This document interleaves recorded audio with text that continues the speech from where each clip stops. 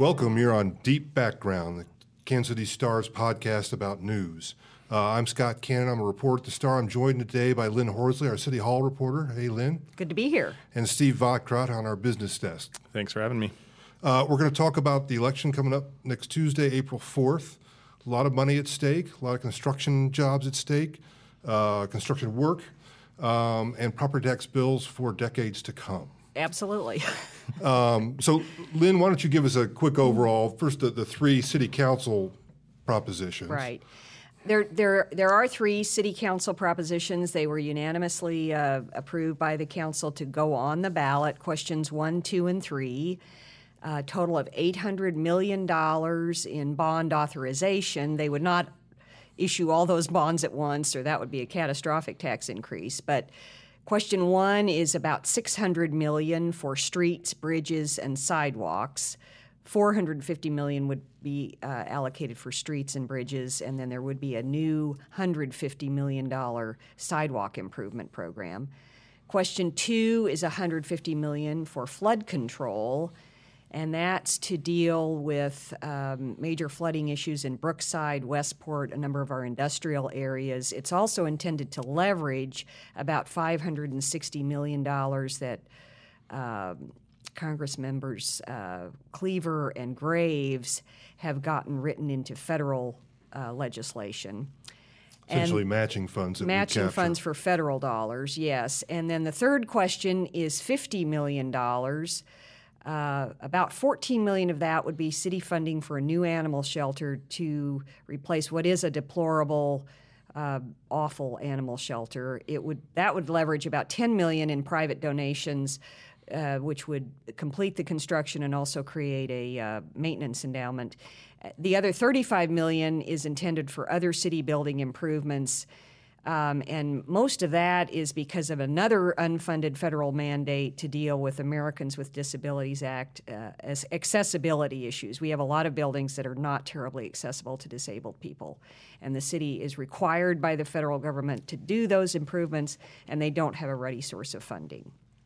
There's also question 4, which is a petition initiative, and that calls for a 10-year 1/8 cent sales tax increase that would benefit a particular part of town east of Troost. And the first three versus the fourth represent a sort of a political division that's taken place in this election. Yes, that's true. The city council really would have preferred to just have the bond issue or the bond package on this election. They didn't want to be competing with yet another sales tax increase, but I think East Side proponents felt like this is needed. It would generate about $8 million a year. The East Side continues to be Kansas City's most, struggling part of town. Years of disinvestment, and they feel like it's worth it for the entire city to vote on a tax increase to benefit a needy part of town. Right, and what you've got is a part of town that's got particular infrastructure problems coupled with economic problems, and the two sort of play off each other in a negative feedback. Exactly. And Steve, on the first three, the city council behind, you've also got the civic council behind it, the chamber, heavy constructors, obviously. There's a lot of jobs in here. Right. But it's sort of the establishment of Kansas City in a way, you would say, behind those, right? Versus Freedom Inc. and a few others on the opposing them. Right. I think that's certainly accurate. I think the business community, as it's confined to the chamber, the civic council, and those types of organizations, would argue, not wrongly, by the way, that the city has kicked the can down the road for a long time on a lot of these much-needed infrastructure deals, and they see. You usually don't see businesses getting behind tax increases, and this is, of course, tied to a property tax increase. But I think they see that, one of the easiest criticisms of city government is that they haven't tended to their infrastructure for a long time. And Kansas City is not exactly unique in that respect. I mean, there's a lot of big cities, large and small, that tend to put off the immediate needs, defer them over the years for kind of the more immediate, flashier types of projects. It's a frequent criticism in Kansas City. But I think they see, even with the property tax increase, would probably see some value to this. Right, and so part of the argument, it's almost like a home improvement loan for the city. And it works out to, except all the homeowners and property owners in town will borrow this money to pay for better streets, road, flood control, all those sorts of things. Lynn, you did a story that pointed out that the sale of this has been a little off the beam, not completely candid. This idea that, well, it's just going to add $8 a month to your property tax bill. It's $8 this year plus $8 more the next and the next and the next. Right. I mean, the campaign literature said this will add on average $8 a year for the life of the program, and we weren't sure people realize it's $8 cumulatively, and it really is more than $8 in the early years of the program. Right. We're working off an example of a home of about $140,000, maybe one $15,000 car. Right. That's apparently the average cost of a house in Kansas City. Now, obviously, if your house is worth less than that, your tax increase would be less, and if your house is worth more than that, your tax increase would be more. It's also predicated on a 5% interest rate, which is a little bit higher than what they've been paying. Right now, interest rates are at historic lows, and so this probably is a good time to borrow money. You know, there's nothing more complicated than municipal bond finance, and I don't know that I could explain it quickly in a podcast, but the city expects to issue about $40 million each year. Each one of these would be a 20-year bond. And so, you know, in the earliest years of the program, for the average homeowner, the tax increase would be about $14 that first year. And then it would be another $13 after that, and another $13 after that. Over time, the city is going to be paying off a lot of its other development bonds, and so their bond debt will decline. And over the full 20 years of this program, it's going to cost the average homeowner about $2,000. So if you divide that by 20 years, it's $100 a year. You know, by the very end of the program, somebody's tax bill will have gone up about $160. And then we don't exactly know, even at the end of that 20 years, they'll still be paying off those ladder bonds that they will have issued. The total spend down of this thing could be 40 years. And we don't exactly know what will happen at that point because the city could choose to issue even more bonds. Right. So it's a little hard to predict out 40 years what the tax burden is. Right, and the interest, I mean, we've got historically low interest rates now. In the later issuing of the bonds, the rates could be higher, They could be right? higher. It is a little difficult to predict the total impact of this tax burden. But over time, it probably will be about $100 a year for the average taxpayer. And many people may decide that is worth it to finally address our street, bridge, sidewalk, crumbling, building problems. A lot of people wonder, why don't we take care of our infrastructure better? And there's no doubt Kansas City doesn't always spend its dollars wisely. They spend an enormous amount of money on public safety. They've also spent a lot of money on economic development projects, some of which have panned out and some of which haven't.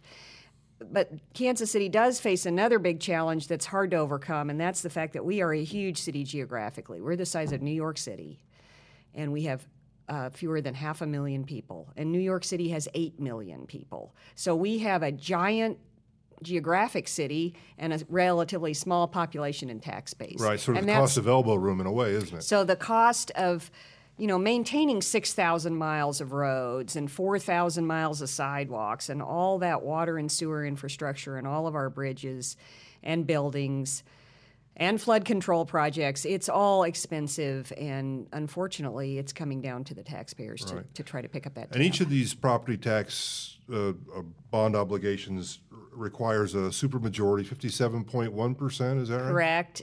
Although it's not a case where all three have to pass for the program to go into effect. Each question stands on its own, and presumably if voters approve, one or two but not three, then those particular questions would be implemented.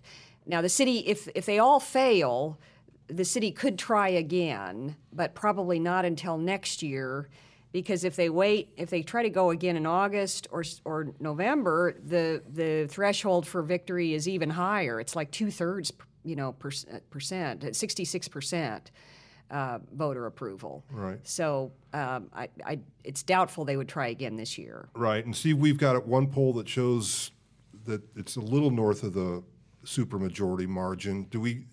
how do you handicap something like this? Turnout's not going to be much, right? Right. Yeah, because there's no people on the ballot, and so those tend to command lower turnouts. And so yeah, there was that poll that was published, I believe, this week. That was Titus, right? Remington. Yeah.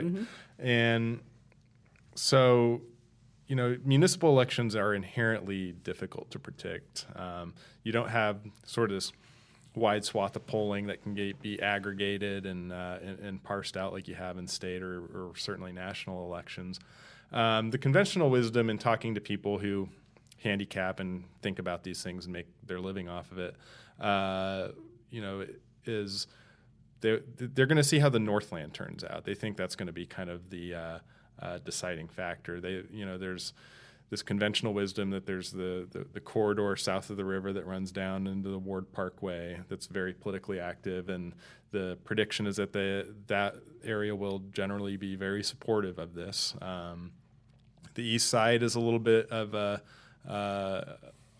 little bit harder to predict. You get the sense that the east side may come out against this, and so the thinking is this comes down to the Northland. Interestingly, Northland turnout, and Lynn, you'll correct me if I'm wrong, but Northland turnout tends to be a little bit more mild on these types of issues. However, in Park Hill School District, which is in Platte County, they've got a bond issue of their own. That may bring some more people out. So we'll just kind of see. It's I've learned many times in trying to prognosticate elections that it's there's not a great science to it. Right, and there's not a whole lot to motivate somebody to get out to vote for sewers. No, I think the campaign will work hard to try to get turnout. There has not been a lot of organized opposition, although, as you mentioned, Freedom Inc.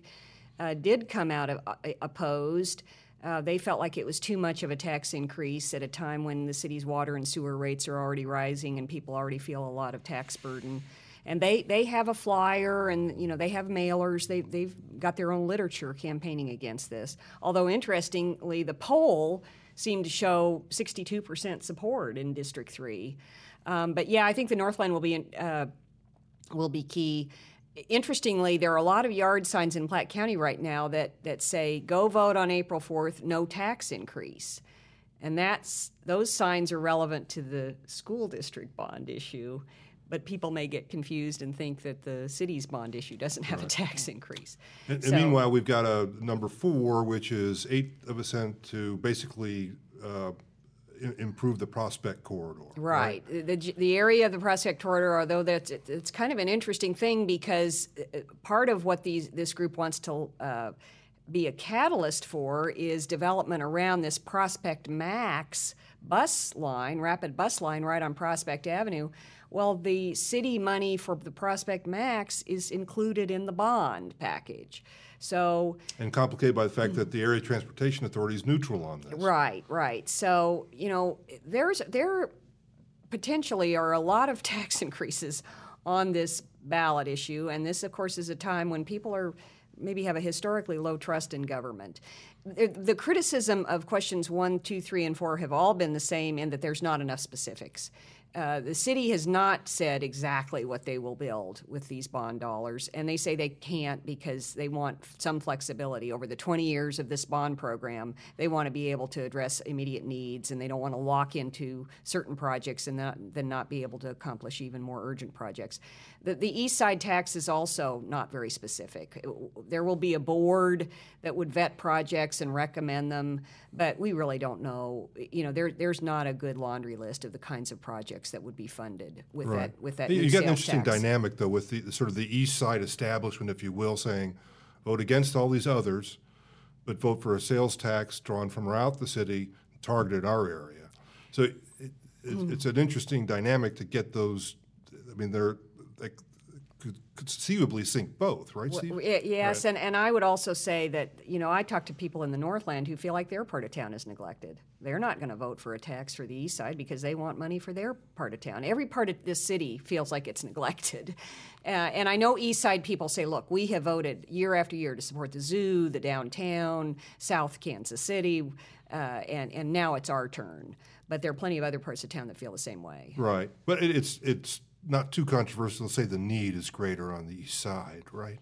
The need is certainly greater, and there's this ongoing idea that there's no investment on the east side, and I wouldn't entirely agree with that. I mean, covering development, you're starting to see a significant amount of development on Troost, which has sort of been thought of as this dividing line, and so I know Troost is obviously west of Prospect and west of Paseo, so Troost and areas in that vicinity have been getting a lot of private investment and a lot more attention than any time since I've lived in this city.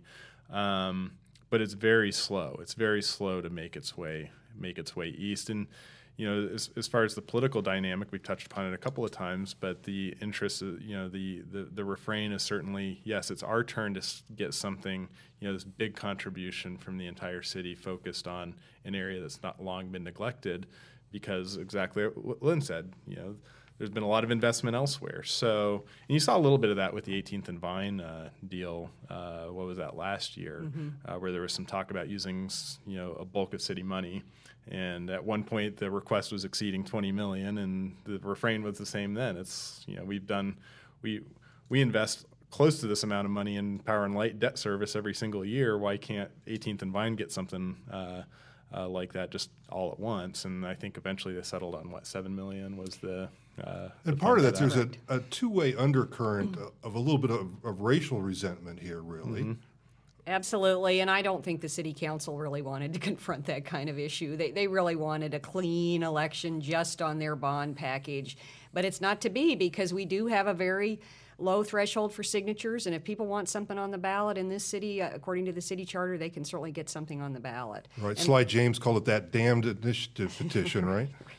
And then, I don't know, are you going to also talk about question 5? Because that's yet another important initiative. The pot. Yes. Right. So the idea is that now I would, if I get busted with a joint in Kansas City, I would no longer be subject to jail time. The fine would be less. And as we learned in the paper this morning, there's a sort of a double-edged sword to the getting rid of the potential jail sentence. Exactly. This is not something the city put forward. This is not something that the city council endorsed, but because a group of citizens gathered enough signatures, it's question 5 on the ballot, and it's not like what has been done in other cities, legalizing pot possession. It's not nearly that ambitious. Sort of classic decriminalization, exactly. Isn't it? And I think the proponents feel that too many people are arrested and some even jailed for marijuana possession, and it's very disruptive to their lives and it's unfair punishment. I think the city municipal court would say we don't jail people for possession of minor amounts of pot. 35 grams of pot, by the way, is not totally insignificant. If you hold up a gallon baggie, it's about half that. So it's a sizable amount of pot. But I think the feeling is they don't jail people anyway, and this is a solution in search of a problem. And Steve can talk a little bit more about this, but I think some people even feel like it will have a detrimental consequence.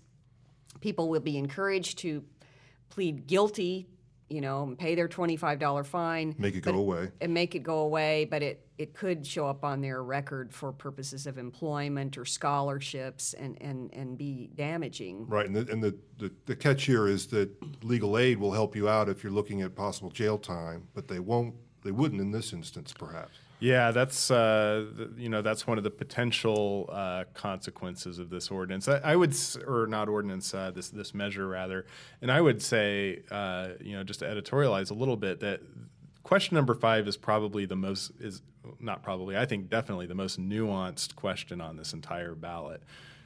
So, in one instance, you've got this overhaul of the state criminal code that was implemented recently, and one of those was that they took jail time off the table for first-time offenders who had less than 10 grams of marijuana or cannabis.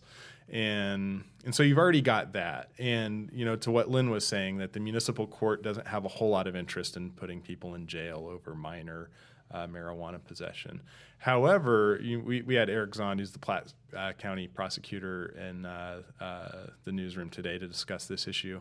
And, one of the things that complicates this whole issue is you usually don't have somebody who's just cited on possessing marijuana by themselves. And if you kind of think about how that would happen, I mean, you'd kind of have to be walking down the street smoking marijuana, and the officer would see you and stop you, and then you would get that ticket, right? And we know in practice that generally does not happen in Kansas City. Right, right. So usually what these possession charges are caught up with are in addition to another charge. Let's say you were speeding, and then you had you didn't have proof of insurance, and then the officer pulling you over smells marijuana in your car, and so now you have 3 charges. You could go to a state level charge as a result of that scenario, and then the city ordinance may not even apply. So you may be looking at the state charge where the financial penalties are even higher. So there's all this. There's this concern that's not illegitimate about, are people going to be really confused about what the outcome of this is? Is it really even decriminalization? And that gets into, how you parse that term out. But, if you pay this $25 to flick this away, you still have a municipal infraction. And depending on how the question's phrased on, say, financial aid forms or job applications, or if you're applying to lease an apartment, if they ask you, have you been convicted or have you pled guilty or been found guilty of any drug-related offenses, you would still have to say yes. There's a lot of concern about the vagaries of this particular ordinance for some of those reasons, and even others that I haven't even mentioned yet. And it comes in the context of a country where the attitude on marijuana in particular has changed dramatically on the coasts, not in Kansas and Missouri yet. Well, according to this poll that we've been referring to, the majority of people polled said they would support this relaxation I guess I should of the have referred penalties. to the law has not changed here in any No, the law significant hasn't way. changed, but attitudes may have changed. And so far, at least, this ballot measure also appears to be passing with frequent voters. Is this the type of thing that might draw more people out, though, to vote? I kind of doubt that, because this is a special election.